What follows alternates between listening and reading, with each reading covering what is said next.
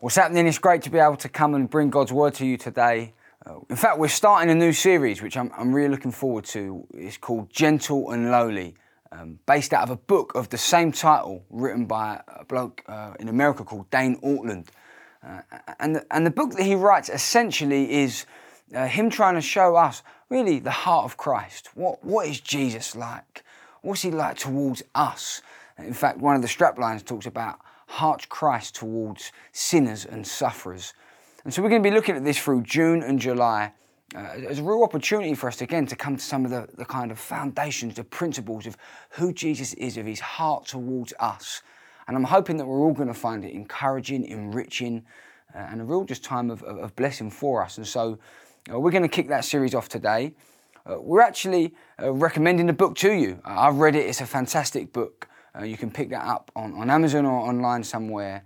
And so it's called Gentle and Lowly. And so recommend you pick that up. But also to say it's not essential to have it in order to engage with the series that we're doing as a church. We're not going to be kind of preaching directly out of the book, so to speak. We're going to be drawing out some of the scriptures and some of the themes that come out of the book and preaching that. But it's definitely recommended to get a hold of it and read it, purely because it will bless you and strengthen you in your own faith, kind of as you take that as a devotional. So we're going to be kicking it off today. And also, just to let you know, we're not going to be necessarily going through the book chronologically. You'll kind of see that. We're kind of going a bit here and a bit there. And so we're not going to be following it chapter by chapter, but it'll be a little bit piecemeal.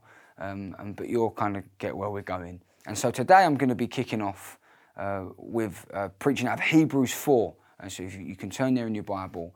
And we're going to be looking at the topic of the sympathetic high priest. If you like titles, that's the title of the sermon today, the sympathetic high priest. And so I'm going to read Hebrews 4, and then we're going to dive in together. So I'm going to read from verse 14 and just 3 verses for us today. It says this in Hebrews 4, verse 14. Since then we have a great high priest who's passed through the heavens, Jesus, the Son of God. Let us hold fast our confession. For we do not have a high priest who is unable to sympathize with our weaknesses, but one who in every respect has been tempted as we are, yet without sin. Let us then with confidence draw near to the throne of grace, that we may receive mercy and find grace to help in time of need. This is the word of God. When I first became a Christian, I remember I couldn't keep up with all the different names that were given to Jesus in the Bible. It was like he had, depending how people knew him, it's like they called him a different name. You know, many would say they were kind of like nicknames. You know, you could say that. I love nicknames. I had quite a few growing up, actually. Macca, the most popular, but I had Mini Mac, Big Mac, Mac Attack, McNamara, Mac Banana, loads. People, kind of whole versions of my name. And sometimes I used to think, well, Jesus had a lot of nicknames too. You kind of, when you read the scriptures, some called him Jesus, some called him Christ, some called him Lord, some called him Rabbi, some teacher, Son of Man, Son of God, Son of David, High Priest, all these different kind of names that would be attributed to Jesus. And what you start to realise is a bit like nicknames. Usually if you give someone a nickname, or if you've got a nickname yourself, often there is some sort of story or kind of history behind it, a reason why you've got that name, or a story as to the first person who called you it and things like that. And in fact, all of the names and titles that Jesus has, there's stories behind them. There's reasons why he's called that. There's a backdrop, there's a history. And so what we're going to do today is look at this particular name that we've read about in this passage today. The writer of Hebrews calls Jesus a high priest. And so we're going to look at, well, what does this name mean? What does it mean for Jesus? What's the history of it? What does it mean about who he is and what he's done? But also, what does it mean for us about how we relate with him?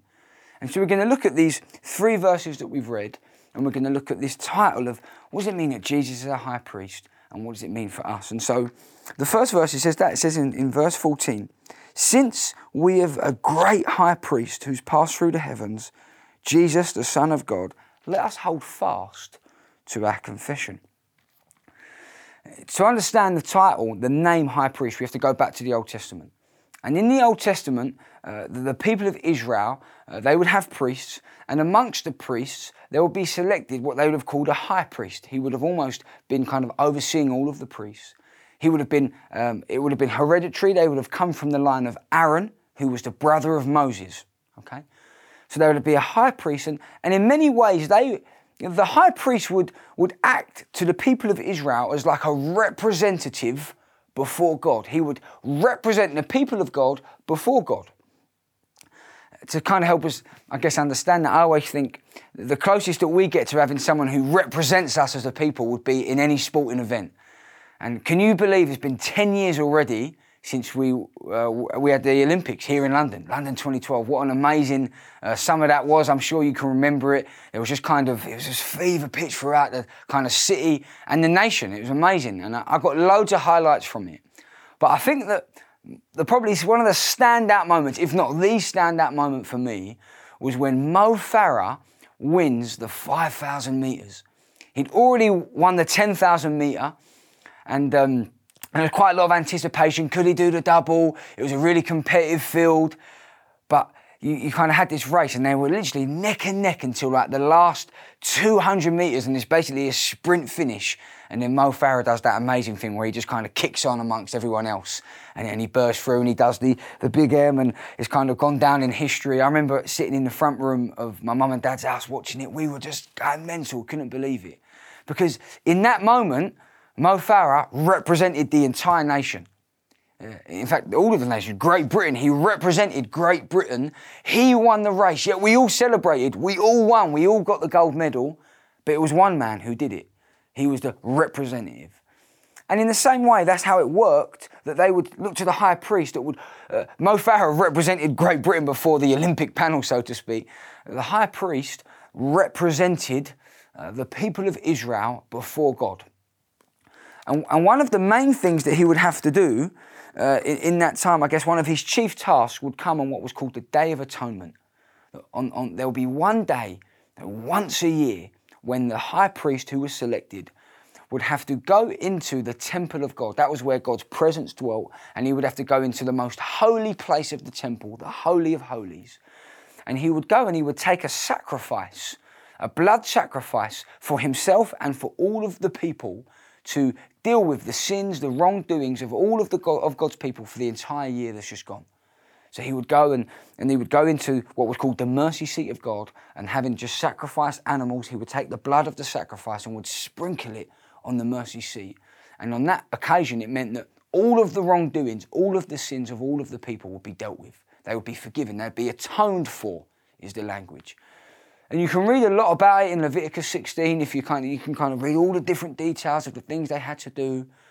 And that was, if you like, the chief kind of task of the high priest. And he would, and so in the same way that he represented the people then, the title of the Hebrews giving that title to Jesus. And in the same way that the high priest represented the people, he's saying Jesus represents us. In the Old Testament, the priest would take the blood of, they would sacrifice pigeons, bulls, goats, rams, a whole load of animals, and they would go and lay it at the altar. But Jesus himself, in fact, he lays himself down at the altar. He himself becomes the high priest, but also the sacrifice. He's the one who kind of made an atonement for all of our sins, for all of the people. See, the blood of animals wouldn't have been enough to deal with the sins of all people, for all nations, for all time. And so Jesus himself is referred to as, he's like this great high priest. Not just a high priest, he's the great high priest, the final high priest, the one who has dealt with things once and for all in dealing with an atonement for all of us. And so in that moment, Jesus deals with the sins, not just for that year, because in those days, the high priest, he'd go in, he'd kind of deal with the sin, but then he comes out. Well, if you sin the next day, you think, oh no, I've sinned again. It's all right, next year we'll get that dealt with. That's not the way it worked with Jesus. He was, people talk about once and for all. He was the sacrifice he's made for all time, forever and ever. It's not an annual thing. He's done it once and for all, and that's what the verse talks about. He says, we have a great high priest who's passed through the heavens, Jesus, the Son of God. To say he's passed through the heavens means Jesus isn't dead in the grave. He's alive, he's risen, ascended, and he's seated in the heavenly places. He's alive and well, and he's at the right hand of the Father, and he's interceding for us even now. He is still atoning for us, making sure that our sin has been dealt with once and for all. And so he is a great high priest. And he acts, in many ways you could say Jesus is like a go-between between us and the Father. In the way that the high priest, it was a go-between. We really kind of didn't have that access, but Jesus has dealt with that. He's the great go-between between us and God. And so the writer starts off by saying, since we've got this great high priest, Jesus, who's laid himself down, who's been a sacrifice for many, who's dealt with your sin once and for all, he says, let us hold fast to our confession. It's another way of saying, of your other versions say, hold fast to your faith. Hold on to faith. You've got this faith, you've got this confession, you've got this trust in God. Hold on to it. Why? Because you've got this great high priest who's dealt with all the wrong things you've ever done. So you can hold on because Jesus is in heaven, interceding, praying, fighting for you on your behalf. And so we got this great high priest. But what I love about these verses is that in the next verse, kind of, the writer takes us kind of down another layer into the sort of high priest that he really is. Because you sort of got this impression of this great high priest seated in heaven, kind of passed through the heavens, okay. But then he tells us, not only is he like that, he says, but we do not have a high priest who's unable to sympathise with our weakness, but one who in every respect has been tempted as we are, yet without sin. It begins just to paint us this picture of what Jesus is like. The writer of the Hebrews is in many ways, he's trying to take us by the hand and kind of walk us and draw us into the very heart of Christ, to his nature, to what he's like, what his attitude is towards us. That he's someone who wants to stand in solidarity with his people. You see, one of the things that this passage is saying is he can sympathise with us. In other ways, when we have pain, when we know pain, Jesus knows pain. When we're suffering, no, he's not suffering. He suffers with us in a way. He kind of knows what it is. We don't have a high priest who's distant, who's unable to understand anything that we've gone through, but we have one who's walked these paths, who's walked this earth, who was tempted in every way. It's the difference, if you like. People often talk about this, the difference between sympathy and empathy, right? Often there's someone that might have gone through a very difficult circumstance, but you've never been through it. You have to be careful what you say. You sit down and you say to them, oh yeah, I know how it must feel. They think, no, you don't know how it feels actually. But sometimes we empathise with people. I can imagine that's really difficult. I'm really sorry you're going through that. But maybe the particular situation I've gone through, we don't really understand it. We've never walked through it. But that's not Jesus. Jesus is a sympathetic high priest. He knows what it is we've walked through. He knows the wrestles of temptation. In fact, Dane Ortland, who wrote the book, a fantastic quote on this that I just want to read to us, because talking about Jesus being a sympathetic high priest, he says this. He says, he came as a normal man to normal men. He knows what it is to be thirsty, hungry, despised, rejected, scorned, shamed, embarrassed, abandoned, misunderstood, falsely accused, suffocated, tortured, and killed. He knows what it is to be lonely. His friends abandoned him when he needed them most, and had he lived today, every last Twitter or Facebook friend or follower would have unfriended him when he turned 33. You see, that the writer is trying to remind us we have a God who knows, who understands, who's walked through it. There's solidarity in it. In many ways, Jesus, he stands with us. The Bible says that, doesn't it? That it says, I will never leave you or forsake you. In our grief, in our difficulty, in our temptation, in our pain, Jesus stands with us. And that's quite a popular phrase these days. It's quite a popular, often people will say that when people go through hardship, when people go through difficulty, you'll often hear people say, no, we're standing with you. And, I've probably said that myself to people, we're standing with you. And what it means, in many ways, is there's solidarity. We're on your team. We want to support you. We want to encourage you. We're standing with you. You're not alone in this situation. I might not even understand the situation, but I'm standing with you. But when Jesus kind of says that, he means that it's kind of in many different ways. It's the kind of real sense of the word. He's saying, no, I'm with you in that I've walked this path. I've been through that situation. And he feels it. In many ways, in fact, just recently there was someone at the Downham site who walking through cancer in real faith, real encouragement, but difficult. And there was another lady who'd had cancer, and in fact is in remission, kind of just a real amazing, God really kind of brought her through her treatment. And there was one particular Sunday where she'd heard the news, and she said during the Sunday she just kept crying. And we're kind of chatting after the service. She said, my heart, I just know what they must be feeling. I've been through it. And my heart just goes out to them. I'm just finding, just kind of real sympathy in a way that I wouldn't understand. I've not walked through that. But this other lady, she goes, no, I know how they must be feeling. I can remember when I received my diagnosis. And it just brought her to tears. Because there's a real understanding. And she went and she stands and prays and holds the hand and prays him. It's powerful. And you think, no, that's the image you get that Christ, he knows what it is to suffer. He knows what it is to walk alone. He knows what it is to go through difficulty and strife and pain and hardship. And so he's a high priest who's not kind of high and lofty away from us, but he's one who says, no, I come and stand with you. And so maybe today you're in that sort of season. You're going through that kind of, things are just difficult. Maybe you're just in the face of sin. Maybe you're just feeling like, I'm feeling so tempted all the time. The Bible says Jesus knows. He comes and stands alongside us. He comes, but the thing that we must take note of, what it says about Christ, is that in the face of all of that suffering, in the face of all temptation, the Bible says, yet he was still without sin. You see, not one of us can say that. No one watching this, none of us can say, you know what? In the storms of life, in the difficulty of life, through temptation, I'm without sin. All of us have sinned. All of us have fallen short.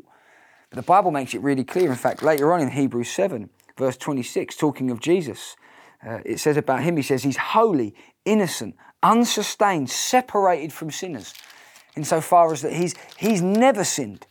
And that is a real foundation. C.S. Lewis, an author, talks about how kind of an image of a man walking through a storm. Think of a man or woman walking through a wind coming against them. That in the end, they just feel like they can't walk against the wind anymore and they just sit down. It's like giving in to temptation. And the image you get of Jesus is that he walked against the wind, but he never sat down. In fact, we didn't know if sometimes the wind gets even stronger. We've sat down before the full force of it came, not Jesus. He felt the full force of the wind. He felt the full face of temptation. The full brunt of sin came for him. He felt the full tug of sin, yet he never surrendered. It never got a hold of him. He never sinned. He never gave in. And that is foundational to us, because it's because of his sinlessness that he's able to, if you like, he can reach into the dark hole of our sinfulness and pull us out. The rest of us, we're like crabs in a barrel. All of us have sinned. In many ways, you kind of, and it's funny because you see it in culture and society. That because we've all sinned, people are trying to talk about whose sins are worse than others. It's like crabs in a barrel pulling others down. Look how bad they are. Look how bad they are. Look how bad they are. It's kind of a way to almost, you're clawing above others to kind of get yourself on the top. But in the end, none of us can get out the barrel. None of us are sinless. It's only Jesus who can reach in and pull us out of the darkness. His sinlessness is our salvation, because he was without sin. It's the foundation of the passage. I think Psalm 40 talks about how he reaches us out of the mud and mire and he sets our feet on a rock. That he's saved us, he's redeemed us, that he's bared our burdens. But not only is he happy just to reach out and pull us out and kind of stay from a distance, he's happy to step in and if you like, co-suffer with us. It's the thing you must understand about Jesus. He doesn't give us a pep talk. When we're going through trials and temptations and difficulty, he's not this God who gives us the pep talk from a distance without any true understanding. Sometimes you get the impression of some of the criticisms of maybe those that are in high positions. They think they don't really know what it's like on the ground. They can come and say, oh yeah, keep going. You don't know what it's really like. It's not Jesus. He knows. He's walked there. Out of love, Christ sent his son into the world to save us and redeem us. And he walked the earth as we did. He faced the battles that we face. He faced the temptations that you and I do, yet came out clean and pure and sinless. And has rescued us and saved us in that because he lived this perfect, holy life, he's rescued us. He's dealt with all of our wrongdoings. He's a great high priest who's sympathetic to us, who's walked the path, yet is without sin. And then again, what I love about this passage is it takes us one layer deeper. That because we have a great high priest who's sympathetic to us, well, what does that mean for us? What does that mean for you and me? How do we stand before God? Well, this is what it says in verse 16. It says, let us then, with confidence, draw near to the throne of grace, that we may receive mercy and find help in our time of need. You're going through a difficult time today. Maybe you've just living with the reality of your own sin. Maybe you're going through suffering. Maybe you're going through a difficult time. You think, as you approach God today, what are you met with? A wagging finger? A throne of judgment? A throne of telling off and don't do this and don't do that. And the Bible says you're met with a throne of grace where you find mercy and help in your time of need. And I want to close with this because it reminds me, I guess, maybe an illustration to help us understand about when I was at school, in my school days. In my school, there were 3 playgrounds. You had the lower, the middle, and the top playground. And on the top playground, there was a cage. It kind of had a few football courts in it. And it was one of those things where the cage was open to all year groups. Whoever you are, you can come to the cage. But everyone knew it was really for the year 11s. It was like, unless you wanted to go up and get yourself in a bit of bother, you didn't go up to that cage. But when I was in year 7, I was only probably about this big, I haven't grown much, but I thought much of myself, and I got a brand new football for my brother, one of those Champions League ones with the stars on it. And so I said to my mates, now hold on a minute, I'm going to play in the cage. They've got good goals in the cage. My mate's like, no, Joe, the year 11s are up there. I said, forget the year 11s. We're going to the cage. So we go up, we march up to the cage, and literally, no sooner than I'd stepped a foot or two in the cage, one lad called James Cracknell, I hope you're not watching, well, I hope you are watching, he comes and he hits the ball from underneath my arm, I'm holding it like this, the ball hits my chin, I bite my lip starts bleeding, he pushes me back, grabs the ball and ran off. And so I do what any kind of tough kid from South East London in year 7 would do, I cried. And I ran down the hill to the lower playground and I got my older brother, Sean, who was in year 13, upper sixth form. I got him and I also got a few of his mates. And they come marching up the hill. I'm crying, Sean, he took my ball. And so they come marching up the hill. And I'll never forget James's face when he sees my brother. Oh, it was brilliant. He was full of fear. And my brother walks up to him, he grabs him sort of around the shirt and they exchange a few kind of, this and that. So I get the ball back, right? Well, you can imagine the next day, I strutted up to that cage full of confidence. And we played a great game. I felt like I was king of the playground. And we had a great game of football. Now, what's amazing is that I could approach that cage with real confidence. It had nothing to do with who I was, nothing to do with what I'd done, nothing to do with any achievements or battles that I'd won. It was everything to do with who my brother was. Everything to do with what he had done, with the victory in the battle that he had won over James. And friends, it's the same way with you and I. Because of who Jesus Christ is, because of the battle that he's won over sin and darkness and the devil and death, because of who he is, our big brother, we can approach the throne of grace with confidence. Not worrying about our own performance, not worrying, saying, oh no, I should have done this and that. Say, no, thank God that because of Jesus Christ, because of my great high priest, the sympathetic one, I can approach God's throne of grace with confidence and I can find mercy and help in my time of need. I want to close by saying this. The Christian life begins with forgiveness and reconciliation, a moment of repentance and this kind of homecoming of just, I'm drawn near to God, I've been forgiven, I've turned away from my sin. But as we continue through the Christian life, we have to remember we're not spared from the difficulties of this life. We don't escape pain and stress and difficulty and suffering and hardships and trials and temptation. Those things come in the Christian life just as much as anybody else. But what we do know in the midst of all of those things, we have a great high priest who's sympathetic towards us, who stands with us, who loves us and is for us. And in the midst of all of it, whether it's today, whether it's tomorrow, whenever we come, we can approach God's throne knowing that it's a throne of grace, that he wants to receive us, and that in return we can receive mercy and help in our time of need. Let me pray for us. God, we're so grateful for your Son, Jesus Christ. We're so grateful for the battle that he won, the victory that he won over sin and death and the devil. And that he is risen to glory and that he is our great high priest. And I want to pray for all of us. May we know that high priest again today.